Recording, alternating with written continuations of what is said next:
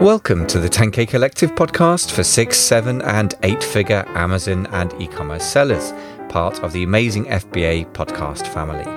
If you want to scale fast, target a 7-figure exit and enjoy the process, then keep listening.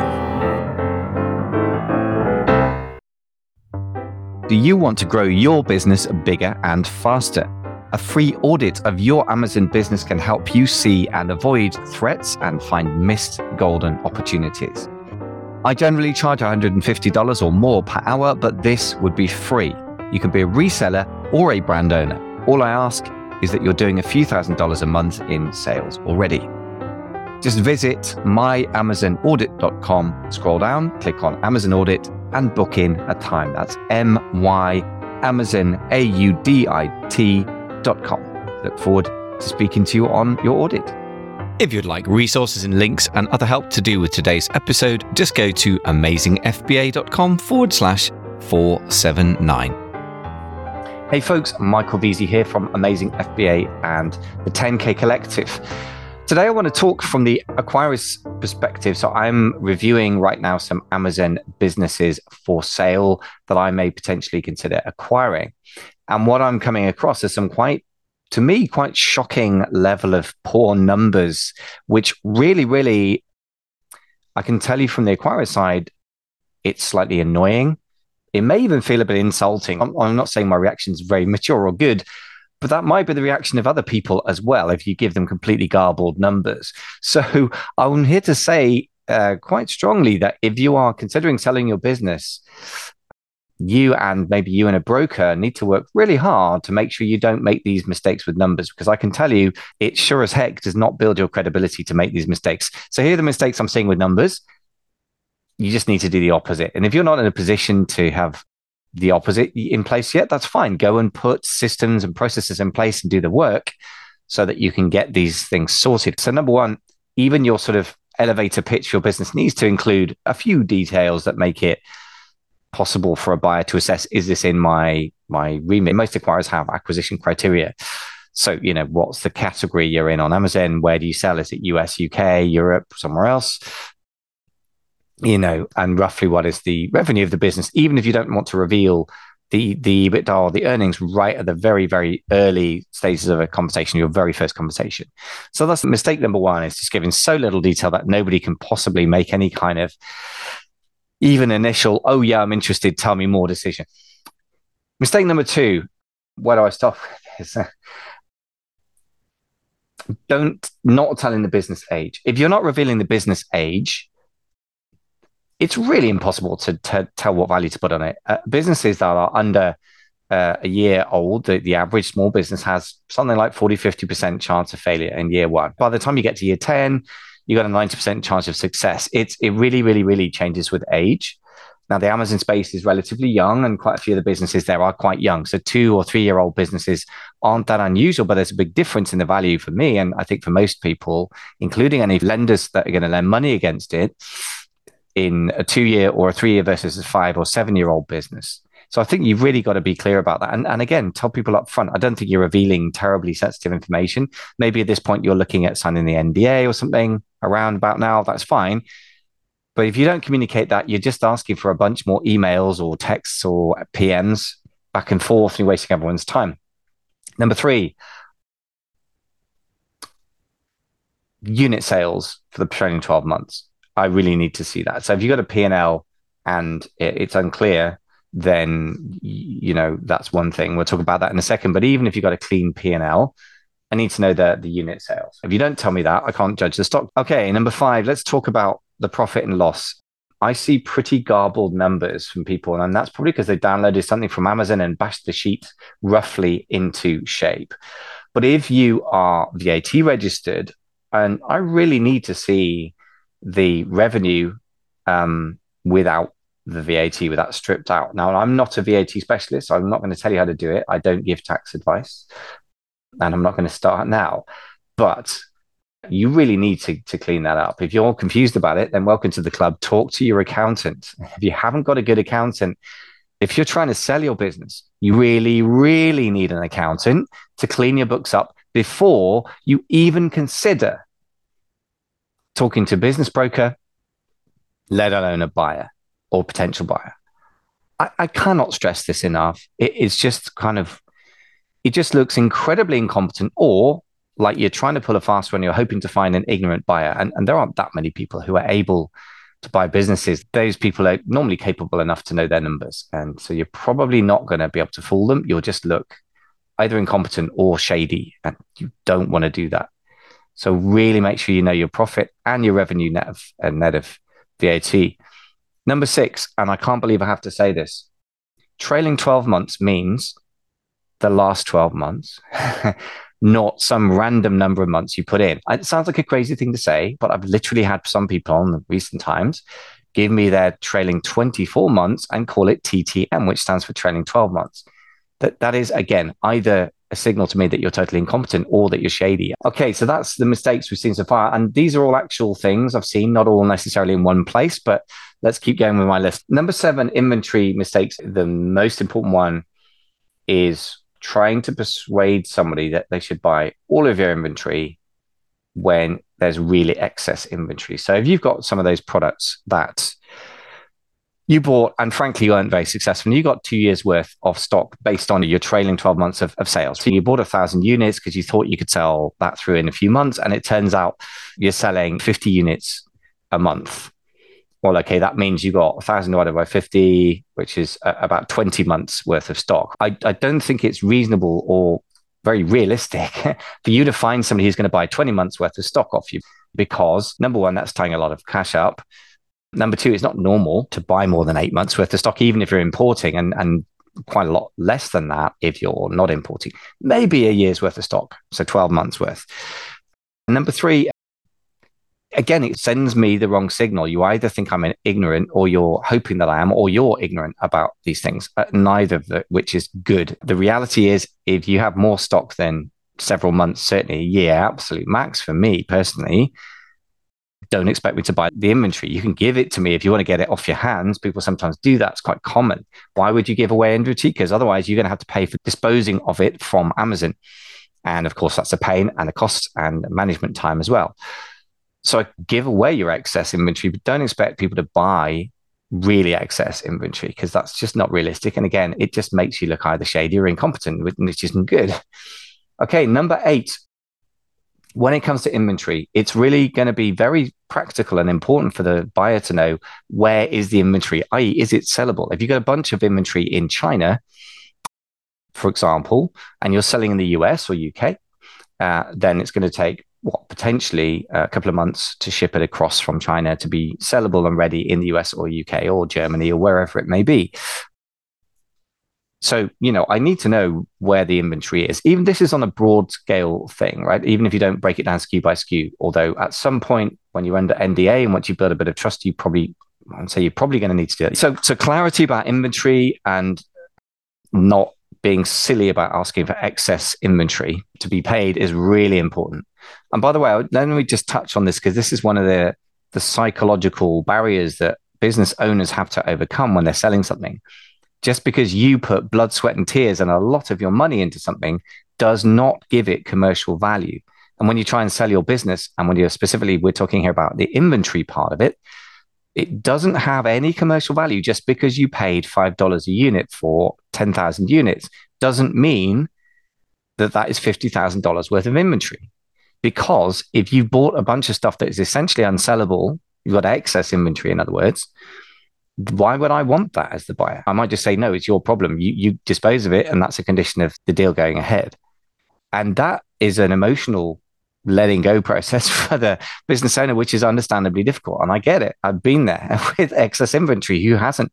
Who's sold on Amazon? But I think you have to be very realistic about the fact that just because you paid $5 a unit for it doesn't mean it's worth anything now. And it may be worth something to some liquidator somewhere, but it's going to be pennies on the dollar, or pennies on the pound. That's a brutal reality, and it's hard to get your head around, but that's the sort of thing that can block a deal from going ahead. And if I may say so, I think that's a little foolish, because there is no way you're going to realize that value. It may be a book value. Your accountant might say that that's what it is. But if you can't sell it in any way, shape, or form without reducing the price to the floor, then it's not actually worth that money, in my opinion. And look, that's the sort of thing you can spend ages negotiating, but I would encourage you to do the letting go of the sunk costs in advance before you speak to a broker, but certainly before you speak to the buyers. Okay, I think we're up to number 9 now. So number 9 issue that I'm seeing is just generally, I would say it's an overall thing. Don't try and fool anyone or have unclear critical numbers like the earnings. So most acquirers are somewhat numbers driven. I certainly am as well. So I think you've got to understand that when you're selling a business, what you're selling is essentially a different form of package to what a consumer sees. A consumer doesn't see your profit and loss or how clean your numbers are, and they don't care, rightly so. They care about how well your product's presented, how beautiful the packaging is, what their unboxing experience is, whether they enjoy using the product when it comes out of the box. Does it last? Is it durable? All those things, of course. But when you're selling a business, you are really selling in the end a sort of cash machine and a set of assets and cash flows. And therefore, the numbers are the principal listing, if you will, the selling mechanism for your acquirers. I hope that makes sense. So treat your numbers really, really seriously and make them clean and clear and reassuring. And you've gone a long, long way. And number 10 is pretty simple, but again, there's a mentality to overcome here, and that's excessive valuations. So if I'm seeing a business with about a 10% profit margin, which is not uncommon in 2023, the profit margins for businesses have gone down. Now, what do I mean by that? I mean the operating margin. So assuming there's no leverage, no interest or debt being used. That's more or less the same as EBITDA, earnings before interest, tax, depreciation, amortization. We can fall down rabbit holes here, right? But the basic idea, okay, is it a high or low profit business? So if it's about 10%, that's on the low side of average these days. If it's quite small in absolute terms, and it's a moderately generic product and it's been around for 2 years, maybe 3 years, then I don't think you can be asking for a premium multiple for that. And for me, the highest multiple I've seen in the business personally is 5.5 times for one of the brands one of my clients sold in January 2022. Now, number one, that had about a 30% pre-tax profit or operating margin. Number two, that was in the time when the aggregators were buying businesses like crazy. So for me, that's kind of the ceiling for a smaller business of, with maybe $100,000 to $200,000 or pounds of earnings of EBITDA of profit. So if you're in that sort of realm, 5 times earnings represents a really, really high markup, in my opinion. 2 times is right at the lower end. So somewhere between those is where your business is going to sit. If your profit margin's around the average of the market at the moment, say 10 to 15%, and you haven't got a particularly great product catalog, and it's only 2 or 3 years old. By the way, my client's business that sold for 5.5 times EBITDA was about 7 years old at that point.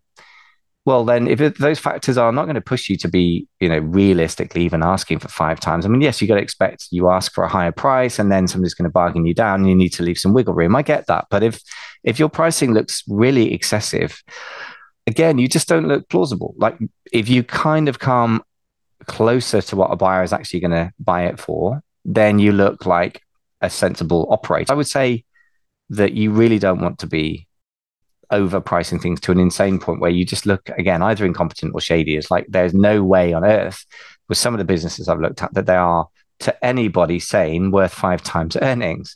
And yet they've been listed at that or even more. And my perception as the buyer is that they're hoping to find either a dumb buyer who doesn't know what they're doing, or they expect to be called on their BS. They expect to have somebody say that's not really worth it. I don't know. It sends a bad signal to me. And I don't think I'm alone in that. So those are 10 mistakes that I see with the numbers. And these are actual from real life. As I say, they're from 2 or 3 different deals I've been looking at recently, not all in one thing. But these are, some of those sound so crass that it's hard to believe that they're real. And you think, who would do that? Trust me, I've seen it, which blows my mind. So this is why I'm putting this out now. So if you are a business owner, just make sure you get it right. So again, as Kevin, Mr. Wonderful says, know your numbers. So just to quickly reiterate, give enough information up front for some before you even, get into a further conversation with the buyer.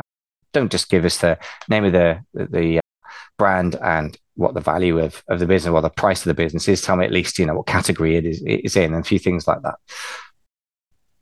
What else? Give me clean P&L give me the business age. Give me the earnings net of VAT. If you can't work that out, talk to your accountant. Be clear about inventory. If you've got excess inventory, don't expect to get paid for it. If your inventory is all over the globe, make sure that you're clear about what's sellable and in the USA if you're selling US, or in the UK if you're selling UK, versus what's in China and needs importing. Because if I bought the business and then I go out of stock for 2 months on my bestseller, that's going to really impact it. And I would want to know that. And if I don't know that, I wouldn't go ahead. Make sure you tell us what the unit sales trailing 12 months are, so I can make some kind of stock turn calculation. And then, well, the other things I'm trying to even remember now, I should have made a better list here. Yeah, don't come up with ridiculous valuations. That's the main thing as well. Clean and clear numbers, folks, and plausible valuations. That's what we're really looking at. If you want to go and really get a great value for your business, it has to actually be worth that. And that means you've got to engineer the entire business to be high value. So the last takeaway from this is, instead of making those mistakes, be honest about what you've built. Trying to fool people or fudge the figures will never work, because even if you manage to get an offer, the due diligence done by an accountant, they're going to find out anyway. And then you're going to kill your own deal by being dishonest or being incompetent. And if you don't think that the number that's going to come out of selling this business in its current form is what you want, then instead of doing all that shady stuff, I would urge you to grow the value of your business such that it is genuinely worth really good money. And that can take some time and serious effort, but I think it's worth it. Don't neglect the basic things. The profit margin in absolute terms, so how big that is, will affect the multiple in itself. The business that has $1 million in EBITDA is worth more as a multiple than a business with 100,000 EBITDA. It's kind of obvious why, because they're somewhat rarer and smaller businesses are more vulnerable to small movements in the market or various things. Now, bigger businesses just have a bit more momentum, just like a big vehicle or a big ship has more momentum than some little cabin cruiser. And also the percentage of pre-tax profit or operating margin is really, really important. If you can push hard to make a really efficient business that gets you 20% margin, that's a much more valuable than one with 10% margin. And the kind of obvious thing to say, but it's really more valuable. And you should be able to ask for not just more money, but a multiple, i.e. much bigger amount more money. So it's really worth working hard to create that beautiful business. Right, enough of a rant from me, rant from the buyer side of the table. If you're wanting to be a seller of a business, go and make sure you do the opposite of those mistakes. Thanks for listening. Speak to you soon. Do you want to grow your Amazon business bigger or faster? I bet you do. If so, a free audit of your Amazon business can help you see and avoid threats and find some golden missed opportunities. Generally, I charge at least $150 an hour these days for my time, but this is free. You can be a reseller or a brand owner. All I ask is that you're doing at least a few $1,000s a month in sales. If you are, just go to myamazonaudits.com, scroll down, click on Amazon Audit and book in a time, and we'll see each other on a Zoom call. That's myamazonAudit.com. Thank you very much for listening, and I hope to see you on a call soon. If you would like resources and links and other help to do with today's episode, just go to amazingfba.com/